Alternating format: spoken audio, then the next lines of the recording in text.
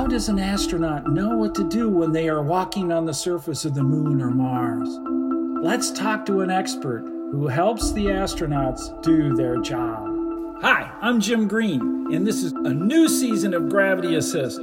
We're going to explore the inside workings of NASA in making these fabulous missions happen.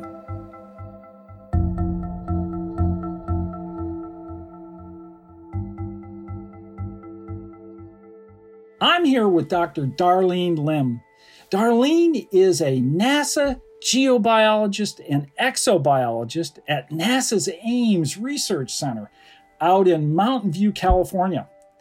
Darlene works on preparing astronauts for scientific exploration of the moon and Mars. Her expertise involves Mars human analog missions. And analogs are places that we go to here on Earth that are extremes and has the physical attributes for the harsh environments that we're going to send humans to in space. Welcome, Darlene, to Gravity Assist.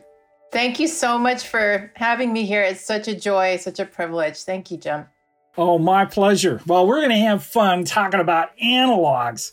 And you've really done some fantastic work in using places here on Earth for these analogs and that represent other worlds. How do you identify those sites here on Earth to go to? Well, we start with the question, what is it that we're trying to answer? What are we interested in as a team? What's driving us forward? And then we'll actually look for environments on Earth that are suitable in terms of allowing our teams to answer the particular questions that we're interested in. And then we look at the safety associated with going to those regions, the accessibility of those regions, and then we look at the cost and so forth. So we're very disciplined about how we select for the analog that we want to explore.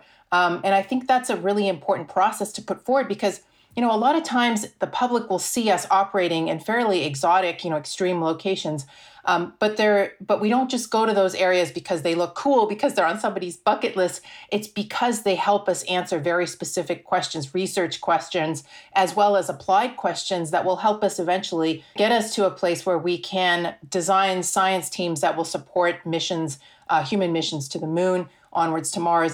Well, you run a project called BASALT. Now, what does BASALT stand for and what is its goal? So BASALT, the acronym stands for Biologic Analog Science Associated with Lava Terrains. But I'll tell you something funny, the in-joke is that we select the project name and then we put that out to our team as we're writing our proposals to say, okay, can somebody come up with a good acronym for BASALT? So the goal was to really have a merger and integration of, natural science, social science goals, as well as exploration goals. And we did so with the aim to answer the question, how do we support and enable scientific exploration during human Mars missions? And so to do this, we took our team into two different analog sites, one in Idaho at Craters of the Moon National Monument and Preserve, and one on the Big Island of Hawaii in the Hawaii Volcano National Park. And what we did is we conducted scientific expeditions that were geared at answering astrobiologically relevant questions. But with a twist, we conducted all of those expeditions under simulated Mars mission conditions.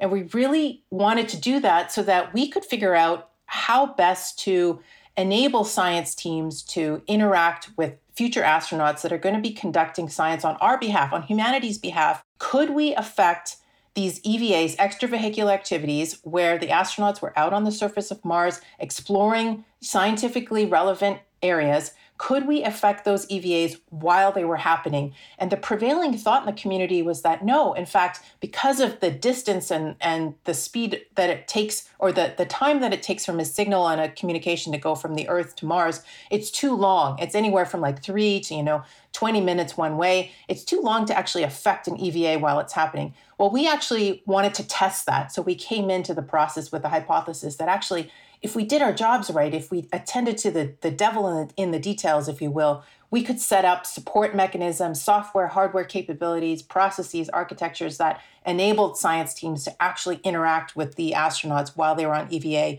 And we found that this, to cut to the punchline, this was possible. And in fact, that's a major finding of our project. And in the process, so much in terms of peer-reviewed scientific publications also came to fruition, even though the scientists were removed from the actual collection of the samples, and they enabled a small subset, of people who were the astronauts, if you will, to collect and to do their science for them. So it was a really remarkable journey. Now, there's another project that you've led, and you mentioned it earlier. It's called Subsea, I guess, right? That's right. You got it. Yeah. What does that stand for, and how did that project get started? So it stands for Systematic Underwater Biogeochemical Science and Exploration Analog. How it got started is really through conversation between myself, through partners that we have at NOAA, learning about the Ocean Exploration Trust, which is a not-for-profit organization that helps to manage one of the two federal exploration ships that we have in the United States, one of them, this one in particular, called the Nautilus, and starting to understand the infrastructure that they use to conduct ocean science. What was fascinating to me in terms of how this particular project got shaped is that I started to hear about telepresence in the realm of how the oceanographers will have a small group of individuals go out to sea, but start to, they always work to link a broader set of scientists on shore into the expedition. And I'm like, hey, you know what? This is exactly what we're trying to work towards in the scientific exploration realm when it comes to spaceflight. And what happened is we very fortunately found a wonderful group of scientists, found partners in the Ocean Exploration Trust as well as NOAA to come together, write a proposal, and eventually, get it funded through NASA. We also had, at our core, some natural science questions related to exploring hydrothermal systems that have analogous components to what we anticipate finding on Enceladus as well as Europa. So many pieces fell into place so quickly, Jim. It was a joy to write the proposal. In fact, I know that sounds a little weird, but it really was a joy to see it come together. And then, of course, to go to sea a couple years in a row and to see the work that's coming out of that at this point in time. Well, what's it like to be on the boat when your robot is exploring underwater? It is intense, Jim. It really is. We're on 4 hours on, 8 hour off shifts. So you're, any given moment in time, you're either up or you're trying to sleep or trying to grab a quick meal or, exercise or catch up on work or whatever. And the whole time the ship is holding station.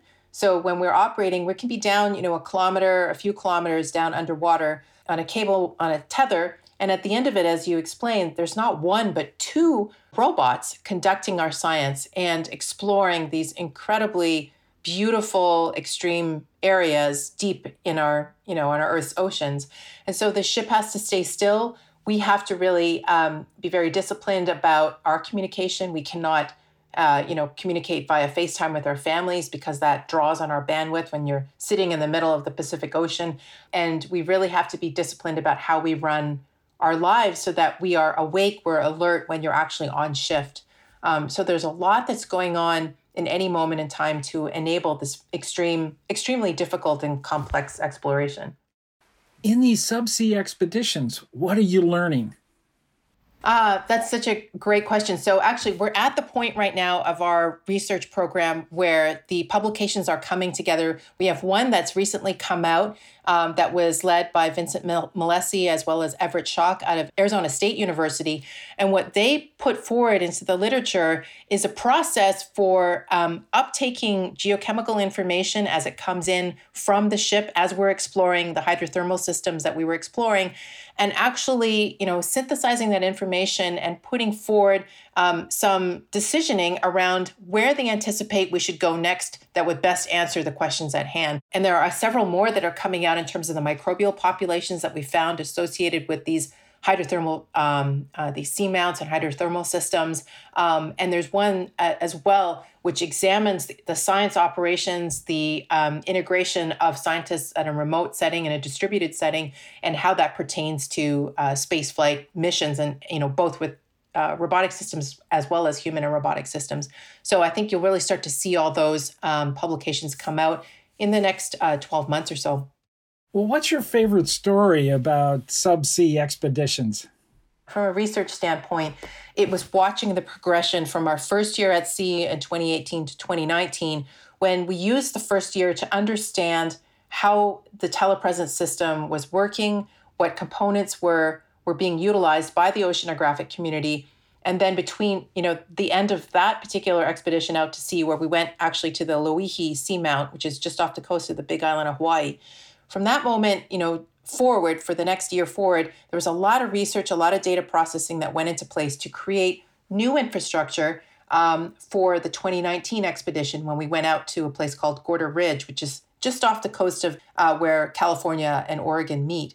And what happened is that we created a process for a science team to be co-located at the University of Rhode Island, where they have something called the Inner Space Center, which is basically a mission control. And we created software as well as process, capabilities that enable the science team to really be interactive in a manner which was very much akin to what we anticipate certain exploration conditions to be like, going back to the moon, moving on to Mars, with robotic and human elements, in play. But then from a personal standpoint, I think when I would have to get up right on the cusp of where the sun was coming up and sleepily come out, get my coffee, climb up this couple sets of stairs to go to the mission control deck on the ship. And I would see the sun just kind of come up over the Pacific. And there were always those moments where I was there by myself. It was so beautiful and I felt very grateful in that moment to be in the line of work that I'm in, to have had all of the support mechanisms in my life in place so I could be there in that very moment in time. And that was extremely special for me and will always, be embedded in my fiber. Wow. Yeah, I understand. Those moments indeed are so precious. So when you're out in the field and things don't work right, I'm sure you get frustrated. What happens when that occurs, and how do you overcome it? That is such a great question, because every day something goes wrong. And the only thing that we can be certain about when we plan for these missions is that something will go wrong. And so you can think about every single contingency possible, but inevitably, there will be something that pops up that is a little bit different than somebody had thought about.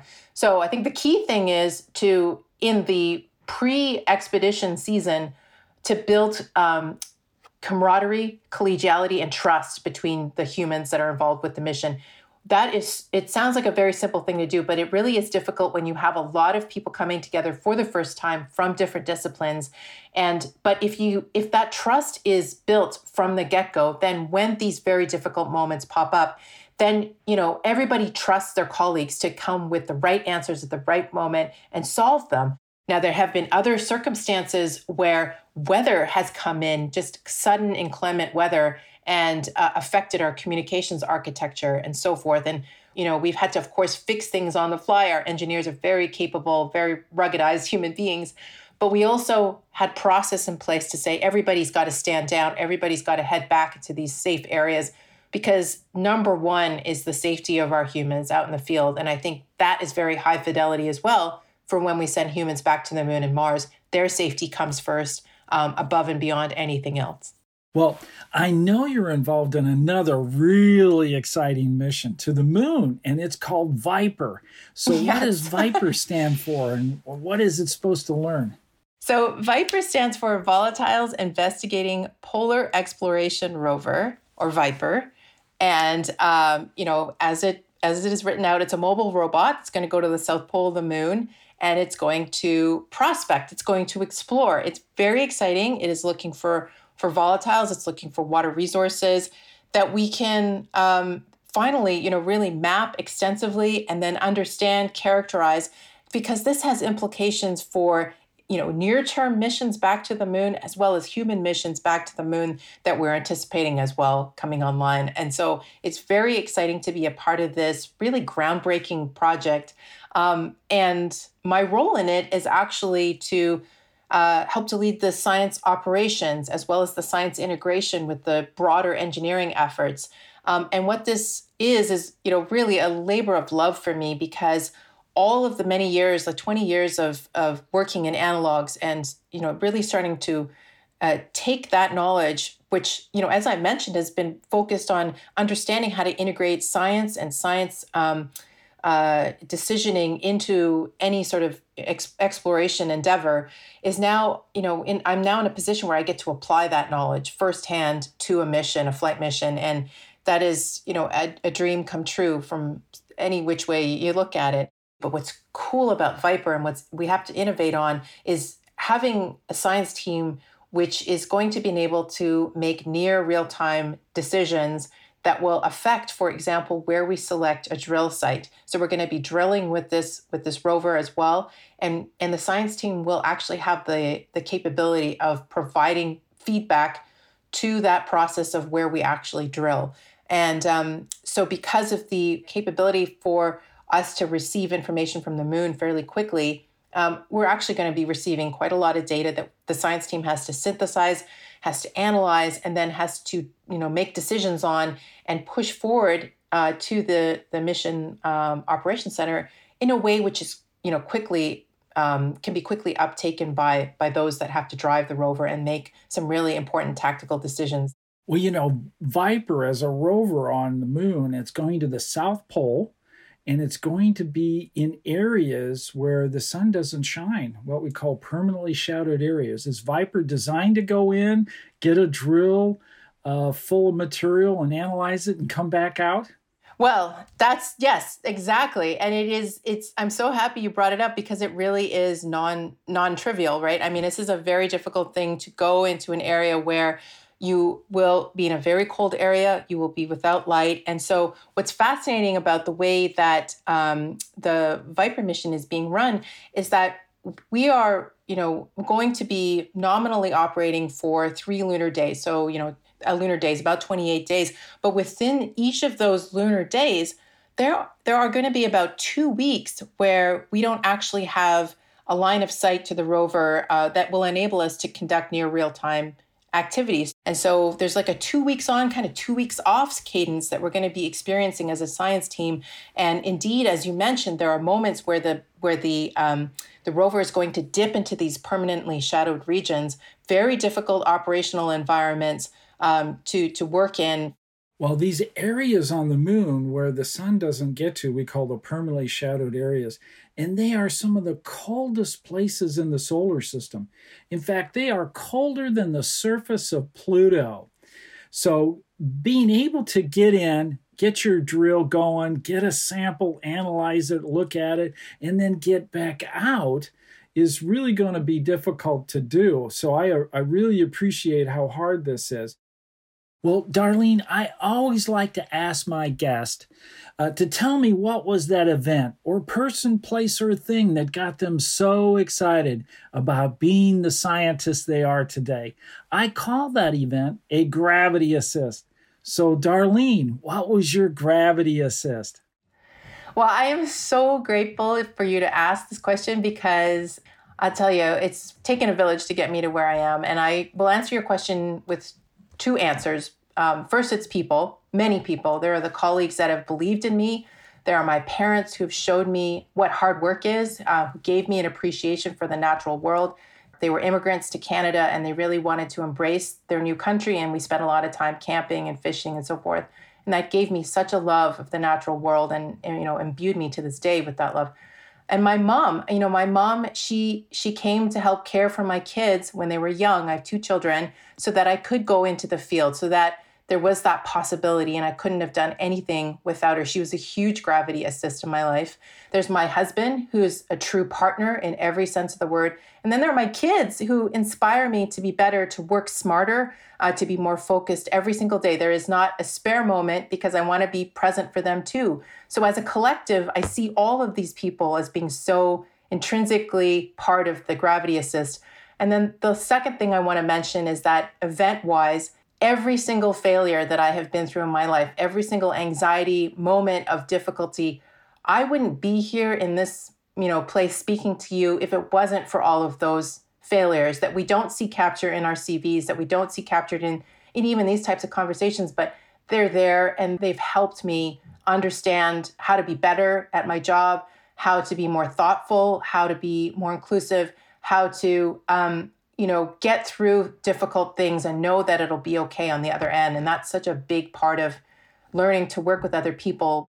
Well, Darlene, thank you so much for joining me in discussing these fantastic things that you do to help make this agency successful. Thank you so much for having me on this wonderful program, Jim. I really appreciate it. My pleasure. Well, join me next time as we continue our journey to look under the hood at NASA and see how we do what we do. I'm Jim Green, and this is your Gravity Assist.